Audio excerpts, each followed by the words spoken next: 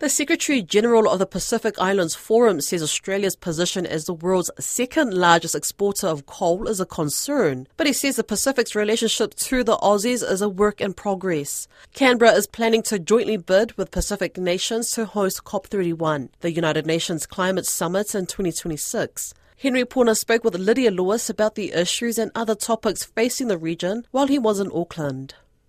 How can Pacific Island countries even think about supporting the world's second largest exporter of coal, Australia, in its bid to host COP? That is a work in progress, I guess. I believe that, through conversations, through engagement, we can somehow have an influence on our friends. But yeah, it is a concern. However, we see some positive signs from the new government. While some of us, maybe are willing to sort of condemn what is happening, I think it helps to talk quietly and engage continuously with Australia to see how they can get on the bandwagon of this polluting substance. Have you been talking quietly with them? Have conversations been progressing well? There are always conversations among our leaders and with Australia. But those conversations are best left out of the public limelight because you can't have any influence or make any progress, if everything that you do is put out into the public arena. It's very sensitive and we need to treat it with caution. Slowly. On that note, now to regionalism. Why is it so important to you? Regionalism is the key and the foundation for the Pacific to have any influence on the global stage.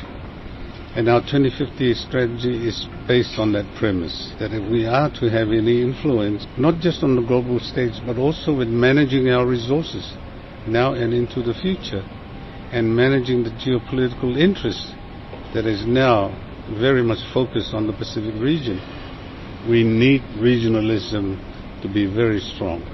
In terms of other topics as a whole, there are issues in terms of cooperation of China and then West Papua and then also deep sea mining, all of those issues where people have different views. How would you sum up the different views of the Pacific on those big issues in light of regionalism? Always keep in mind, when you're asking something like that, the forum comprises of 18 sovereign states and they have every right to decide as they wish.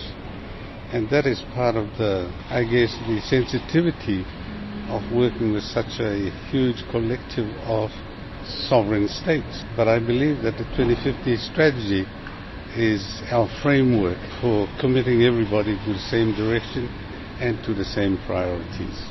On that note, how do you hold the line on regionalism and political will? As I said earlier on, it is a matter of critical importance for the region. We have to continue to hold on to it. Yes, there may be differences of views at times. That's to be expected.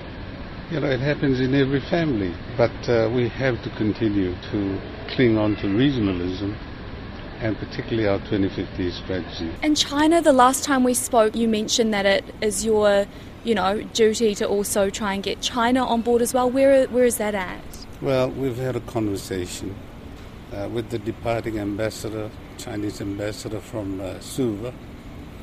We had a conversation along those lines. I know it's something new for them, but, I respect them. They're my good friends, and I will continue advocating for that. That, true leadership to me means, dealing with everybody and accepting everybody regardless of their status. And I hope to see some real progress on that issue.